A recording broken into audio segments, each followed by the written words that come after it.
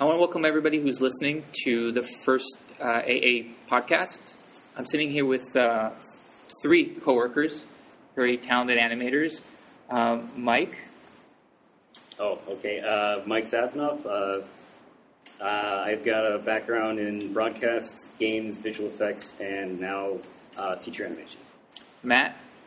Yeah, it's Matt Willemese. I've got mostly a background in hand-drawn animation. And Kevin. Hey, it's Kevin McLean. I have a background in stop-motion animation, and now I'm also a computer animator. So I'm Tal, if I didn't mention that at the beginning, and I'm the MD of the Animation Addicts site, and I'm going to host this podcast. I have experience in feature animation, and we're going to cover some stuff here that kind of came up in one of my earlier posts. Mike brought it to my attention that he didn't totally agree with one of my points of view. Can I just rebut that? It's not that I didn't totally agree. I agree with what you said, but I felt like that you missed out on a couple of points. Fair enough, but I thought it'd be a great venue to kind of bring it up and bring in kind of the perspective of animators that have worked in different mediums of animation. So Matt and Kevin both have different experience, and I thought it'd be great to have them talk a little bit about it. So when we talked about use of reference and something that's become very, very common now in CG, like we've mentioned before, is that there's a heavy, heavy use of live-action reference. I think, for me, it's a positive thing. I don't know about you guys. It's brought believability to the performance, mechanics, stuff that was missing maybe 20 years ago. That thing became more, I know it was driven more by emotion, but there was something lacking perhaps in the honesty or the genuine performance of it. But again, it kind of brings to a pitfall of when you get to a point where you're rotoscoping it, like, the old 2D days where it was like you're a slave to it and you end up just with carbon copy of what you've recorded and nothing more. So I'd love to get a perspective from each one of you. Let's start with you, Mike. Okay, well, oddly enough, I didn't really use reference that much until I came to the studio. And I still think that, the way that Tal's talking about reference, like carbon copying it, it's something that I've never really done, even in visual effects, especially in visual effects, because you can never get an animal or a creature to do exactly what you want it to do on camera, because if you could, you'd just shoot it live action. So, and also just because I'm fairly new to feature animation and I'm kind of a high-energy person, a lot of my acting is hammy. So I try and just take sort of just the essence behind a performance that I like and a lot of details. I look for a lot of details in my reference beyond just the core performance, but I've never really been somebody who will just really kind of go in there and just follow the performance specifically, just because I can never get a performance that is as specific as I want it to be. But just sort of backtracking to the effects a little bit more, that's kind of, I think, why I have this approach, because you take 3 or 4 clips of an animal and you try and combine it into the performance that you want in a really realistic, believable way, but you also kind of need to see several different clips of it just to sort of get the actual performance that you want. So that's why I'm a little bit more comfortable just sort of hodgepodging it and making it up as I go along. But again, I think that's why I look for details, just getting a little specific bit of physicality in there that is really specific to that creature, that person, whatever, and you get that little detail and that richness. And I think that you get enough details in there on top of a core performance, you get a shot that really, really works.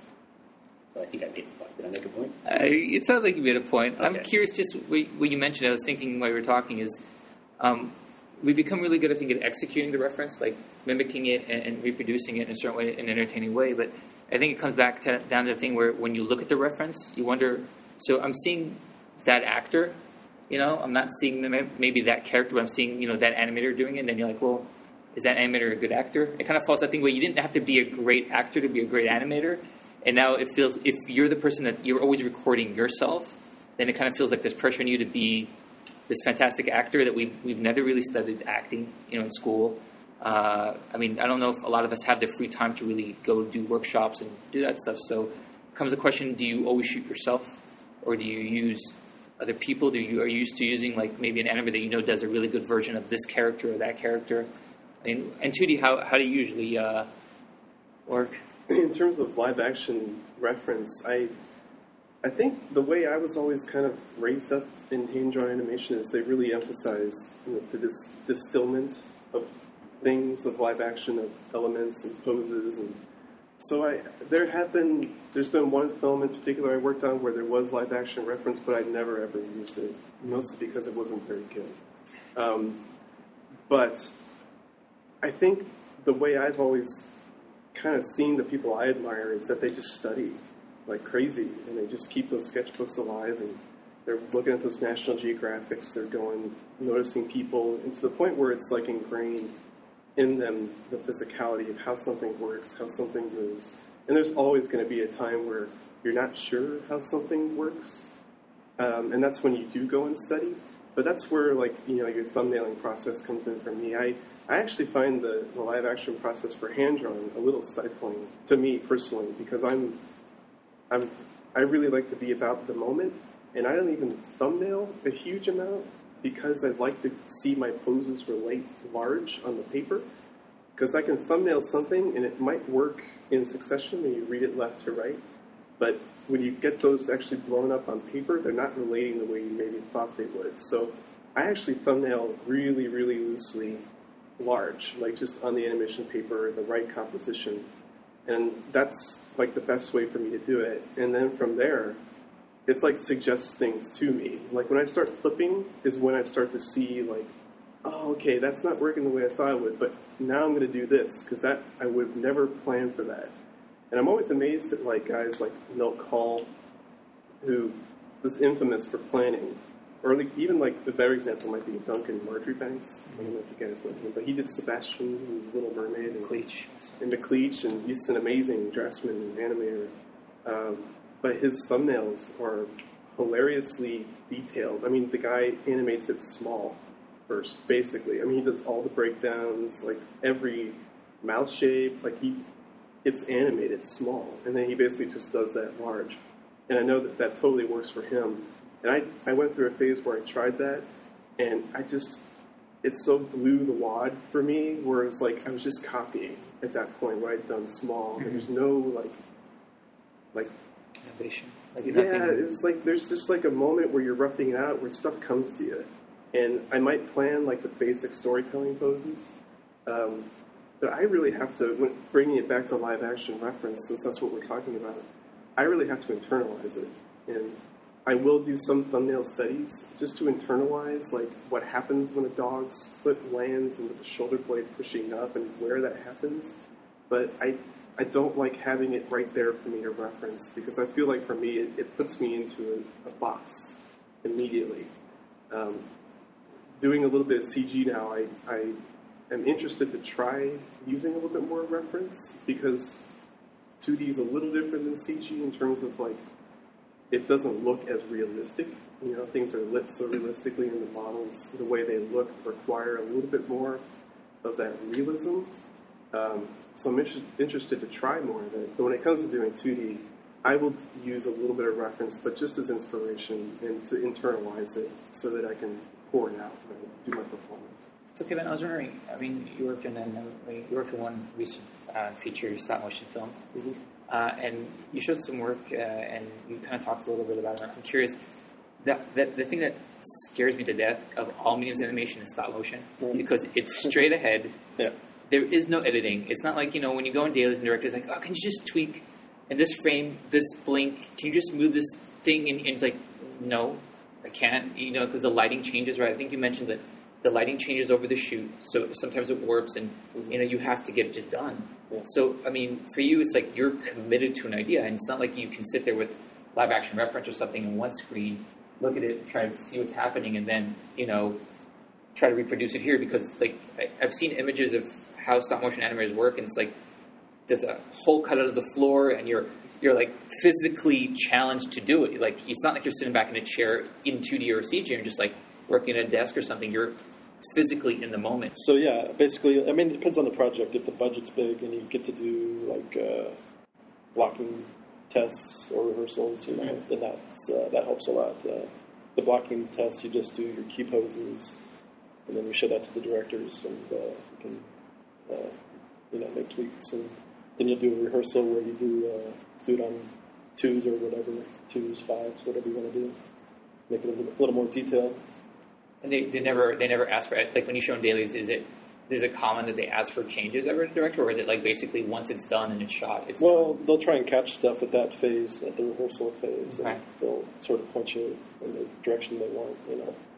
And then if it's a long shot, they'll come out as you're shooting it, you know. To check it out. Okay. See how it's going, and, you know. So in essence, you guys animate every shot at least 2-3 times. Basically, I mean, it goes really. The first two tests go really quickly, you know, and then the actual take, you know, you can spend days or however long, a week or on that one. So It's insane because I've seen stop motion movies where I knew this animator. I think he worked on the Red Rabbit once, and he was an assistant animator to an animator. So the animator was doing like the lead characters, and the assistant animator was doing like the background characters, and he had to work at the same time. Right. God forbid he messed up that thing. I couldn't even imagine having to do that where it's like live.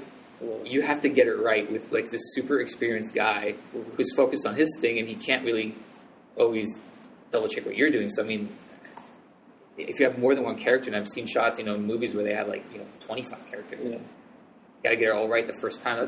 That's some scary stuff. Yeah, I definitely like doing shots with just like one or two characters. I think we all do. And yeah, but yeah, like I'm saying, like in the rehearsal phase and stuff, I like move the puppet around, see what it can do. I'm searching for the poses. You know, I don't draw it out or anything. I just try and see what the puppet can do. And I just sort of find my poses that way, I guess. Curious, Matt, regarding what you said that not using reference, you feel it puts you in a box. One thing that I find that I have the hardest thing with when critiquing students or like people that are sending work for critique is, you know, if they don't use reference or they do use reference, a lot of time they get, I think, the confusion of post-to-pose animation mixed up with post-to-pose workflows. You know what I mean? Like, you can work post-to-pose is how you block. You block step, you know, there's different ways of working, but, you know, when they do post-to-pose acting, and they're like, oh, no, you don't understand. That's cartoony animation. That's Warner Brothers. I'm like, have you actually ever watched a Warner Brothers, you know, cartoon before? It doesn't look anything like that. And, I mean, to me, people that don't use reference, I'm not saying that you have to, but a lot of time people that don't have the ability to actually visualize the whole performance in their head, it becomes a very kind of, well, pose A, pose B, and there's no flowing through the poses. It doesn't matter the medium. It gets very locked off, and it becomes a very kind of, there's no flow, there's no organic feel to the acting. And I wonder, like, if you don't use reference, how do you find a way to try and overcome that kind of... Yeah, I think it was just ingrained in me early that you just study like crazy, and you just really internalize. You know, I remember when I was a kid reading, and everybody knows this quote and this story, that scene Melted in the Jungle Book where Shere Khan turns around and walks away at the end of the sequence, and I don't want to say it looks rotoscope because it doesn't, but it just looks so like a real tiger, just incredibly observed. And I remember, like, as a kid, just rewinding that on the VHS and watching it over and over and over and over, and just being like, how? Like, I didn't get it. And, I mean, at the time, you know, all we had were, you know, VHSs to just kind of study. So that's what it kind of got ingrained in me early. Just study and figure the stuff out and internalize it. So I think, you know, for maybe somebody who hasn't had that luxury to like really study, I could totally see how live action with reference would be a really important thing. And I mean, who knows? I mean, my workflow changes like with every film, I feel like. So I feel like, maybe if you interviewed me in another year, I would be saying something maybe a little different than what I'm saying right now. But I know for me, I just, you know, the one film I worked on that was 2D where we used live action reference, I just didn't, it was so just not helpful for me personally. And I think it just comes down to a personal workflow issue. I'm curious, in that film, did they bring on outside actors, or or the animators doing the performance? Occasionally the animators would do it. And you think that actually was more helpful. That was more helpful? Yeah, surprisingly. Because, I mean, there's a reason we animate and we don't, like, stand in front of a camera. Because controlling your body is totally different than controlling a character. But no, I found that much more helpful, probably because they knew more what the scene was about. Mm-hmm. And the actors they brought in weren't really traditionally trained actors. So it's hard to describe. And maybe they were, but they didn't appear to be. It was just very posy animation where they're hitting these big poses, and maybe that's the way they were directed to be, but I just didn't find it, you know, helpful. When I'm looking at live action reference, I'm looking for the way people really behave, and not somebody who's trying to act. So that's why I didn't care to use it very much. It's like that first rule, like when we talk to your students, like it's like they ask you, well, how they should act. It's like, well, you should act in a way if you were surrounded by your friends. Yeah. And then they do something, and your first question you ask them is like, so I have a question for you. If you were in a room full of your friends, would you really act like that? And then I guess the same thing. It's like people's perception of what animation should be, what performance should be, instead of what genuine performance is. Yeah. And so I'm wondering, do you think, so like, I've kind of said this to my students before, like, I might not be the right person to act out every shot, but I'm probably the right person to execute that shot that I'm working on. Would you agree with that? Well, personally, I hate using somebody else. I'd rather find it myself. Like that was my big issue working with mocap. Like, I felt disconnected from the shot, and it wasn't my ideas. So it's like, even if I'm being directed, even if somebody's acting it out for me, and I'm basically mimicking their performance, I'd still rather it be me, because then I just have a stronger connection to the shot. I have animated shots where somebody else did perform it for me, and I just basically use them as reference. But I still, just to sort of keep myself motivated, I had to kind of push away from that performance a little bit. Just this way, I still kind of felt like I was actually, making the shot my own, basically. But I'm curious, though. I mean, in situations where, I don't know every show you worked on, but I've been on shows where I'm not the physical build for those characters. Like, if it's a woman, her center of gravity would be different than mine. And then I wouldn't want it to be my preconception of what a female woman, like what she moves like. I would want to be a genuine performance based on the mechanics of how she moves and female gestures, and not like the stereotypical cliche, the wrist break here. It's not necessarily true. And the same thing if you're limited by like having new kids, elderly people, that you don't have the same things that limit you or free you up. So so what would you do in that situation? I just get more reference. I would do like stitch it together. I do the reference for I use reference basically as my blocking. I use it to find the idea, and like that's how I keep the spontaneity. I do just a crap ton of reference, and and then I kind of find a performance that I like, and I get that spontaneity. And especially with our software here, there's no opportunity for spontaneity on the computer. So just I try and get all that out, and then I find specific takes. If it is a kid, I find the way that a kid, this giant head kind of leads them across the room instead of our hips the way that we do in an adult or something like that, and I combine the two. And that's the thing that I most enjoy. Like games, you couldn't reference 90% of what you were doing because it's like a character flying or something like that. So it's about kind of making something and making motion. And when it comes to performance, I think it's the same thing. But, you're never going to be able to get... obviously, the CG character is going to look different proportionally, gender, age, whatever, Martian, whatever. So there's always going to be something. But then you just need to kind of not limit your... it's the same thing you're saying about study. It's like, don't just use live action to make your performance. Like, study other things that are specific to that performance and make sure that you get all those details in there. I think your word for study is the same word for me for live action. I study live action, and it's that resource that you can step through instead of going to the zoo and making a drawing. Like, I still have done that, and there's so much value to that, like especially gesture drawing and like making appealing shapes and poses. Because if you, like, going back to the original point, if you just carbon copy and pose, it's just not going to look good. Well, to me, when I try to, I guess, explain this, I don't know if I always do it correctly, is when you study the reference, it's not just, I'm going to look at this specific shot and just focus on it and what it does. I try to figure out over time what the body does in certain aspects. So you can build like a muscle memory.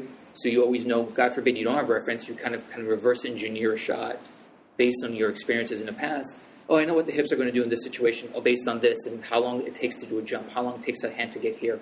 So you train yourself to even understand over time what the body does. It's not just, like you said, just for that shot, having to go there all the time. Like, at a certain point after years of doing it, you can literally sit down and just fake it, which is not a bad thing. But, it's a thing where you get that sense of, I've learned how the body works and how it reacts to certain stuff. And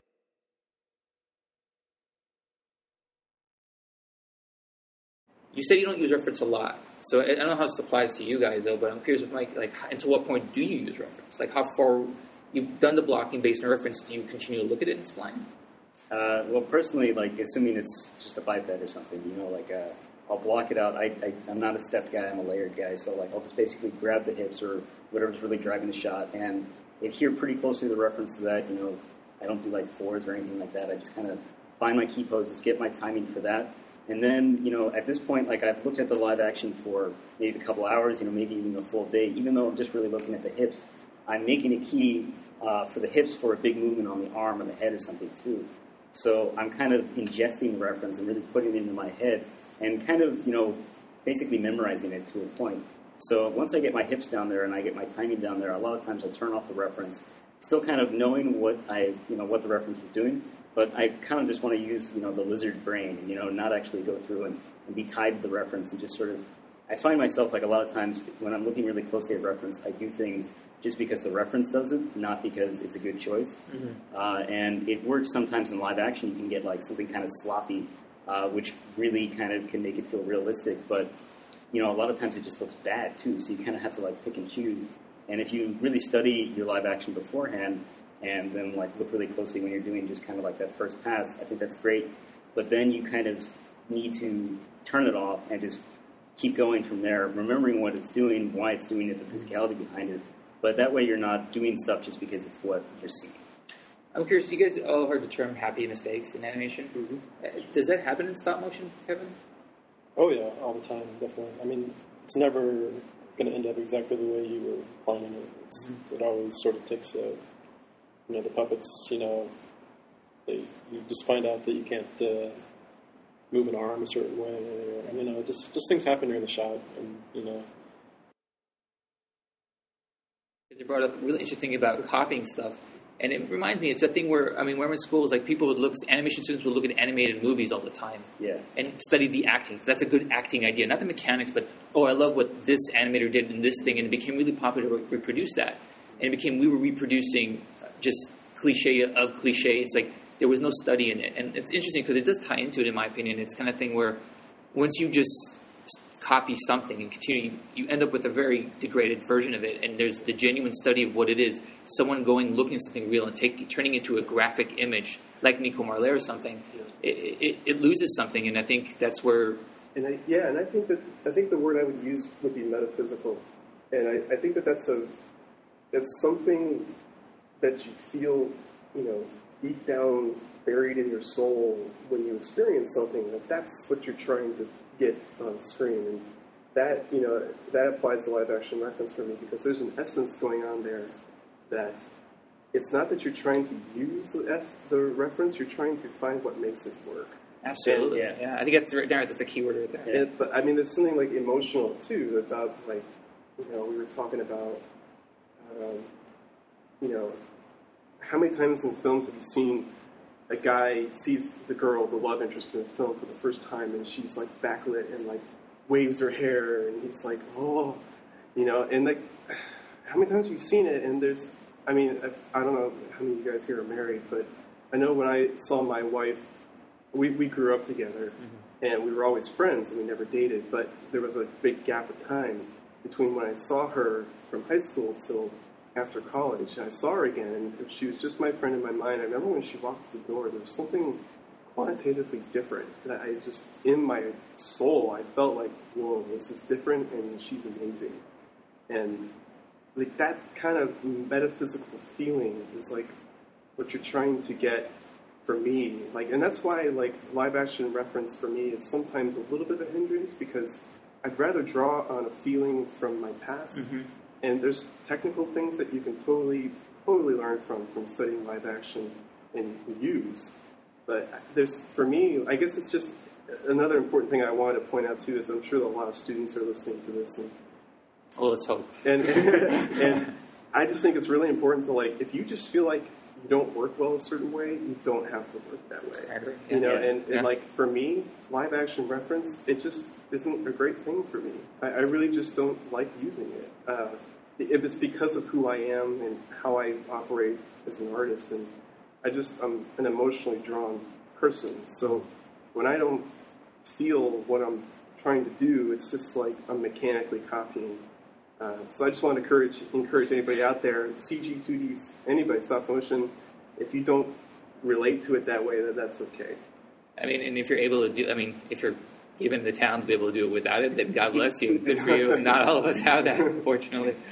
I think we're going to wrap it up. I want to thank Kevin, Matt, and Mike for stopping by and taking time to do this. Let's hope this actually turns out okay. And then hopefully we'll have a few more. Thank you, guys. Thanks for coming out and bringing your ideas, and thanks for sharing your time. Thank you. I'll let you guys all sign off. Any last thoughts? Any individual? Mike, want to start? Well, I do have a point. I think just kind of the big overarching thing is if you're using reference, if you're not using reference, just the most important thing is you need to make sure that you're understanding what you're animating. And if you're just kind of thinking that you're going to be able to sit down on the computer and make it up and be correct, it's going to take a long time and it's going to be a problem. So it doesn't matter how you work, it just matters how you get to the result, but you got to make sure that you really, really have a good understanding of what you're animating, whether you're using your emotional connection or you're just using live action or a combination of both, hopefully, or, well, however you need to do it. All right. Matt, I mean, do you have anything else to add? Yeah, I just did a little bit of soul splurging, I guess, but like I said, I just want to encourage anybody out there who is maybe struggling with the idea of doing live action reference and just doesn't feel like it's really working for them. I wouldn't say to just ditch it, because I do feel there's a lot of value in studying, but find the way you work, instead of part of being an artist is just being true to who you are deep down, and just go for it. All right. Kevin, any last words? Yeah, that all sounds great to me. All right. Kevin's got it. For me, that'll be it. Look forward to any more posts coming up, and hopefully we can do this again. Take it easy, and I hope you enjoyed it.